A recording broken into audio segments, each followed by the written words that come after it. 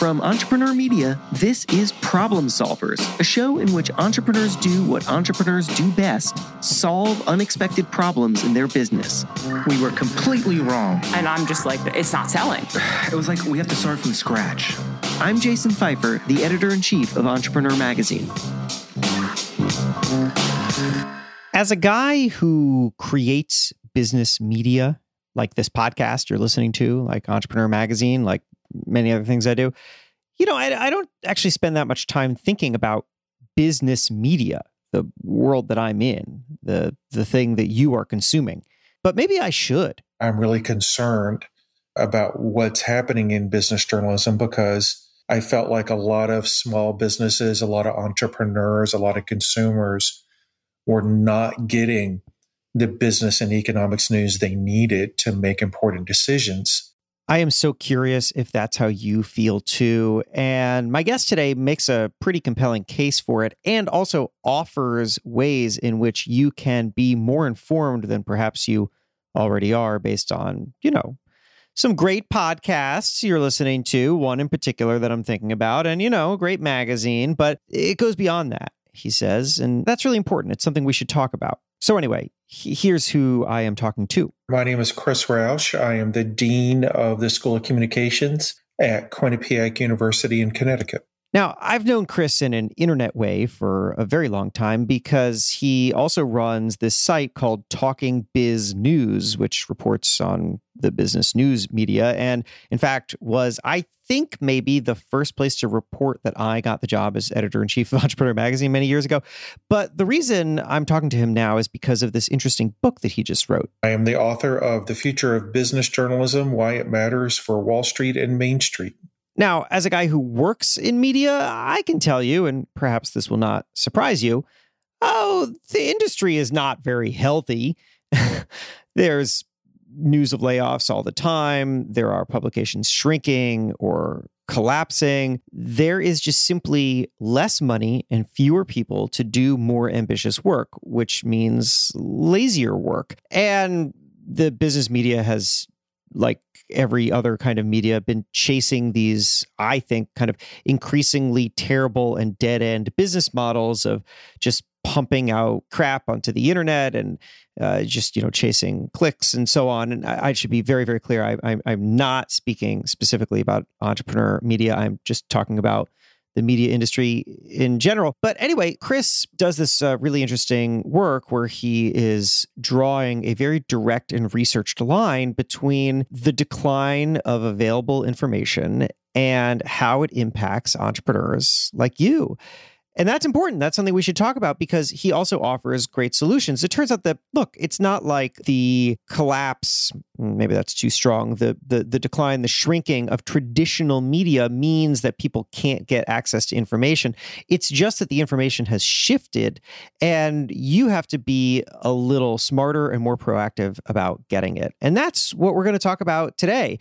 So we're getting a little meta here on Problem Solvers today because we're talking about solving the problem for yourself of getting good information on a podcast that I hope is a provider of good information for you, but not exactly the thing that Chris is focused on because he's talking about something that's really specific and really useful if you are running a business in any community, in any industry. So after the break, we're going to get into that. Think about a bicycle. It takes balance to get where you want to go. Now think about business. Whatever your business or organization, you ride the line between numbers and people. Just like the bike, it takes balance. CLA. CPAs, consultants, and wealth advisors. That's CLA. We'll get you there. Clifton Larson Allen LLP. Investment advisory services are offered through Clifton Larson Allen Wealth Advisors LLC, an SEC-registered investment advisor. All right, we're back talking with Chris Roush, author of the new book, The Future of Business Journalism, Why It Matters for Wall Street and Main Street. And when we kicked off, I said, well, Chris, let's define who we're talking about here. Hopefully, we're not talking about me doing a crappy job, but, hey, if I'm doing a crappy job, we should talk about that. But what specifically is he focused on where there is a failure of information being delivered to the people who need it the most? To me, Jason, there are kind of two levels to this. The big CEO of a Fortune 500 company or a big investor who can spend thousands of dollars on business news and information can get what they need. They can subscribe to the Wall Street Journal. They can get a Bloomberg terminal on their desk, which it costs, $2,000 a month. So they are getting the business news and information that they need. But the smaller businesses in the United States, and there are 30 million small businesses in the United States, they've kind of been left by the wayside. And what's happened is that most media, daily newspapers, local radio stations, whoever, have kind of given up on business news over the last 15 years or so. And so a business owner who may have gone to their daily newspaper 20 years ago to get important information like where is my competitor opening up a new store, they no longer have a news outlet to get that local coverage that they need to help them operate on a day-to-day basis. Yeah, Entrepreneur Magazine does a great job of giving them like the trends and issues happening with small businesses and entrepreneurs. But the real local coverage about what's happening in their local economies that affects them on a day-to-day basis, that kind of news has disappeared. And that's what's hurting us. Oh, that's interesting. So you see this as a local news problem, not,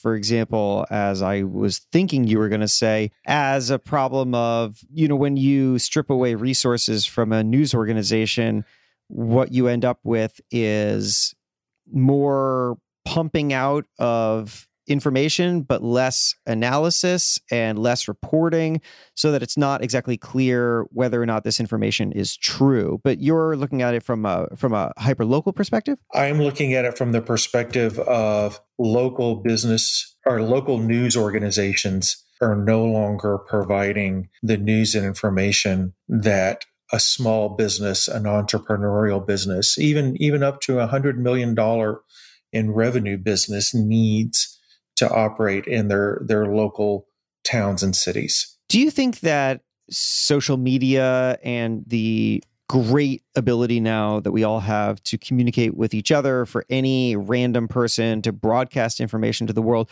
does that fill in any of those knowledge gaps? Obviously, that can't provide valuable contextual information, but if you're talking about things like what is my competitor doing, what is the state of a local economy, you can get some of that stuff by following the right people and just kind of being updated about what's happening in your community, right? You can to a certain degree, but what you're missing out on is the fact that a business journalist can filter and analyze and provide the nuance of what that means that maybe you're not getting by following your competitor's Twitter feed. And maybe your competitor doesn't even have a Twitter feed, and maybe your competitor is not posting on their Twitter until their new store opens.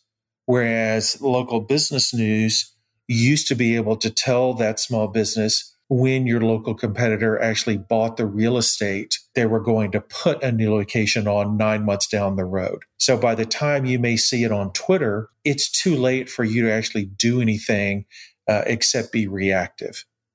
I see. So let's talk about some solutions here. For the average entrepreneur, they cannot change the nature of the business news industry, right? They're going to have to deal with their own side of this equation, which is how do they find the information that's going to be most valuable to them that reproduces what they used to be able to get when there was a robust local news economy. So what's your suggestion there? Well, I mean, there are several suggestions here or several answers here. I interviewed a small business owner for the book, and she is a former business journalist, unfortunately, but she's left the field and gone into business with her husband. And what she has started to do is she has actually started to subscribe to government email listservs, like her local governments where they have locations. What does that mean? Like a government, like a local county zoning and planning office. I see. Or like the county commission email listserv when they send out their schedule of what they're going to be talking about that week on their agenda. I see. And what she does is she goes through the agenda of the zoning and planning meeting or the local county commission meeting and looks to see if there's anything in there that might affect her small business. That's a smart solution. Yeah. So there's things like that. She has subscribed to her local business journal, and the local business journals, if you have a local business journal in your town or your city, they do cater to smaller businesses and entrepreneurs and are trying their best to provide content to these small businesses. Now, they tend to be overly focused on real estate coverage and some other areas of coverage, but they are doing yeoman's work, in my opinion, in trying to provide some coverage that's important to these types of businesses. And that actually reminds me of something else that I think is often overlooked in all sorts of ways, which is the value of B2B publications. Exactly. You know, people think of Entrepreneur as a magazine for business people, but Entrepreneur is produced and treated as a consumer-focused product. So I'm really thinking about, whenever I'm producing Entrepreneur, what is something that I can put in here that's going to be applicable to the broadest possible audience, and for that matter, be written in a way in which it's going to be as welcoming and accessible to the broadest possible audience. So I'm not getting into nitty gritty stuff here because I'm functionally a consumer publication, even though people think of Entrepreneur as a business publication. But there are all these wonderful actual B2B publications out there that target hyper specifically whatever interest you have, whatever industry you're in. And there's a lot of value there. People often forget it. And I'll say, Chris, also, while I'm just ranting and rambling here about the value of B2B publications, is that for those publications, sometimes no story is too small, right? They'll get into the real weeds on something that could be really useful to you as a business. And then also, if you are looking for press, sometimes targeting, if you're a company looking for press, sometimes targeting the consumer-focused publications, yes, fine, it has more recognition and there's street value to it, but it's also harder to get attention, whereas fewer people are pitching these B2B publications. And oftentimes, if you have something really valuable for people within your industry, it's a great place to go. People often just overlook these. So anyway, there's a little plug there. But what do you think about that? What do you think about the health and economy of the B2B landscape? You know, frankly, B2B publications are also doing great work. They're publications that can provide the industry trends and insights that can be very valuable to a small entrepreneurial business or even a larger business. In the book, I interviewed the CEO of Ted's Montana Grill, which is a $100 million revenue business.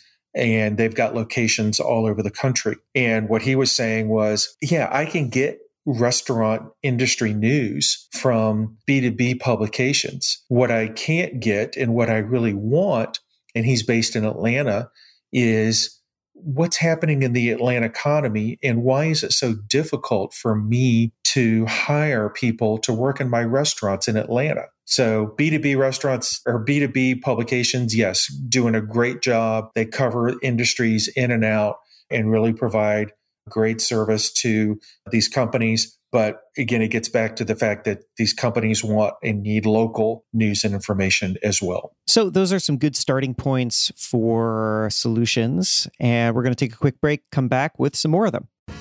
It can be something, be too brilliant, be too bold, a B2 breakthrough force that helps you B2 beat expectations. How? With the platform B2B marketers have been waiting for. A platform with tools you need to build B2 better relationships, to drive results that B2 bash KPIs while B2 boosting ROI, and to B2 boldly go where no marketers have gone before, all in a trusted environment that respects your business. So, prep your marketing to B2 blast off and tell those built for B2C sites that you'll BRB, because LinkedIn is where B2B is everything it can be. Get started with LinkedIn ads and get $100 credit on your next campaign. Go to linkedin.com/advertise to claim your credit. That's linkedin.com/advertise. Terms and conditions apply. All right, we're back. Let's just jump back into the conversation. Okay, so those are two really smart ways to fill in the gap. Number one, go look at what your local government is actually reviewing and talking about, because there's the raw information. I mean, if you want to find what a local reporter where they were pulling their information from and putting it into a local newspaper back when those were more robust. And I was one of them because I've worked at a couple local newspapers. That was it. It was the zoning board of appeals meetings and all kinds of stuff there. So there's nothing that stops the average person from finding that information. It's all public. And then number two, you're saying go to the B2B publications. Really smart. Have you seen other solutions that people out there have to improve their media diet, so to speak? What I'm seeing is an increase in newsletters specific to geographic areas or specific to industries. There's a company out there called Industry Dive that's based in Washington, and they're now producing 24 regular newsletters that are targeting specific industries. And that's a great B2B news organization that's providing great information for small and entrepreneurial businesses. But I'm also seeing that this happening in geographic areas like in Charlotte, North Carolina. There's now a newsletter there that is kind of replaced the Charlotte Observer, which used to provide the business news. It's called the Charlotte Ledger. And this is basically a free newsletter that if you're interested in business news around Charlotte, North Carolina, they seem to be doing a pretty good job. I concur with all that. I've seen a lot of innovation in that newsletter space where compared to these legacy publications that had to carry all the costs of printing and distribution, now if it all goes out on an email, they can hit you with information on a regular basis whenever something new is happening. The overhead is really low, so they can focus their resources, which, yes, are smaller than they were when they were these papers, but they can focus really all those resources on delivering value and editorial. Yeah, and I think that they are really tuned into what's going on in their markets, whether it's an industry or whether it's a geographic location. They've kind of replaced, frankly, what a daily newspaper used to provide or what a local radio business news show used to provide. Chris, as we're talking, I'm thinking an interesting situation here is that we started out by talking about the thing that has been lost, which indeed has been lost, which is robust local news coverage. But there are a lot of really wonderful old and new sources of information, right? Government meetings are about as old as time, and B2B publications have been around for a very long time, and then these newsletters are newer. The problem, I suppose, is discoverability. It may not be obvious to the average person how to find those newsletters, what B2B publication is out there that's relevant to them, or for that matter, how to actually find the agenda for the next zoning board of appeals meetings, because of course, anybody who has ever tried to navigate a government website knows that it is a piece of garbage. So what recommendation do you have for how people can figure out where to find the information that's relevant to them? For all of its faults, the internet can be a wonderful tool, and the internet search engine can be great access. I had a business reporter in Connecticut text me last week and said, I'm looking for real estate records, real estate transactions in and around Hartford. And I was able to direct her to a website where she could easily search those. So it's not that hard if you just go to Google or whatever search engine you prefer to search what you're looking for, to put in what you're looking for and get some search results and kind of browse around. It's not that difficult to find the news and information that you need. It just is not being neatly packaged in a daily newspaper or radio show anymore. Chris, I'm curious if you've spoken to other entrepreneurs who have come up with interesting solutions or maybe have some other insights about how to improve the information that they're getting and put that to the best use.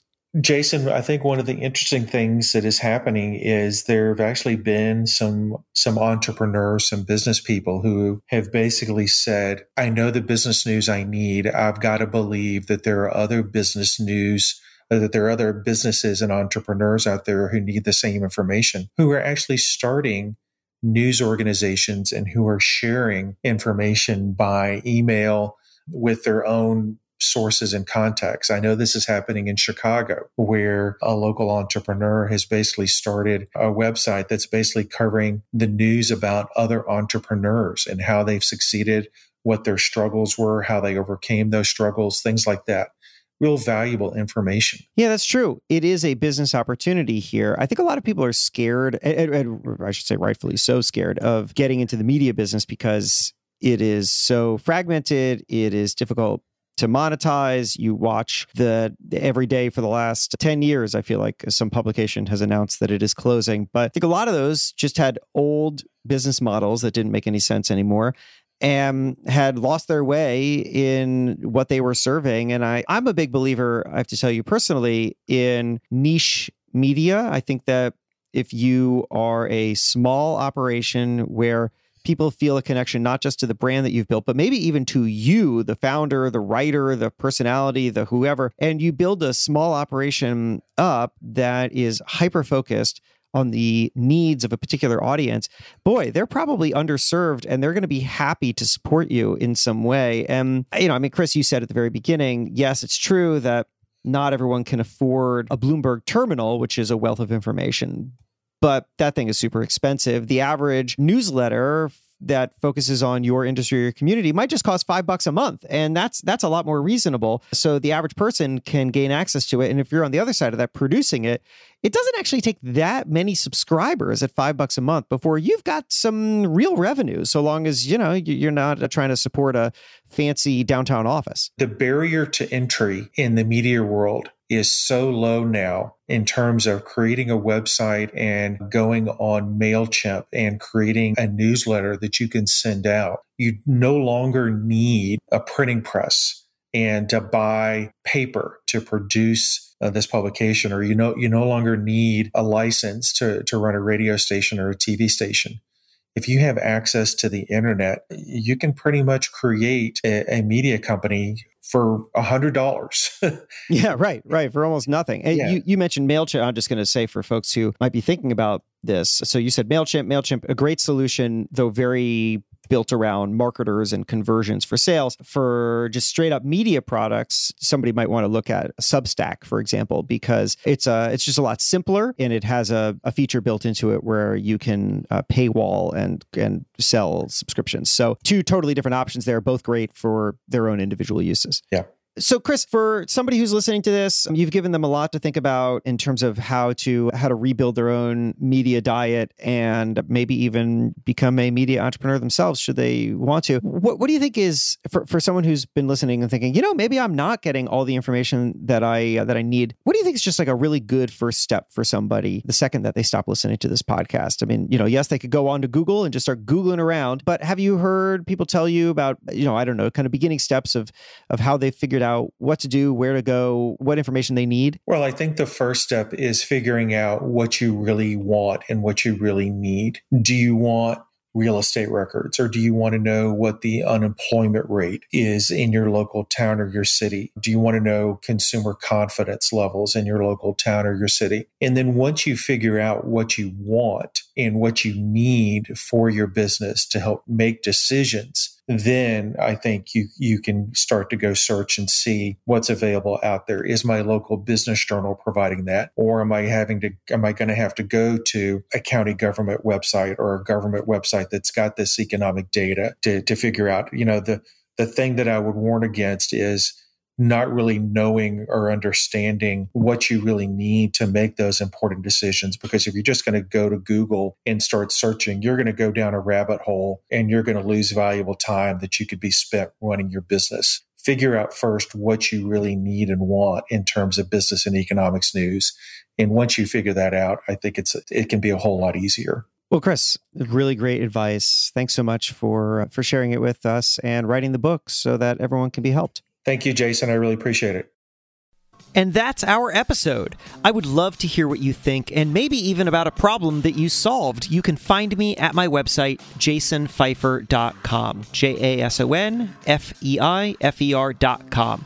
Also, I have some more useful stuff for you. I write a newsletter about how to future-proof yourself and become more adaptable and optimistic. I would love for you to sign up. It is at jasonfeifer.bulletin.com.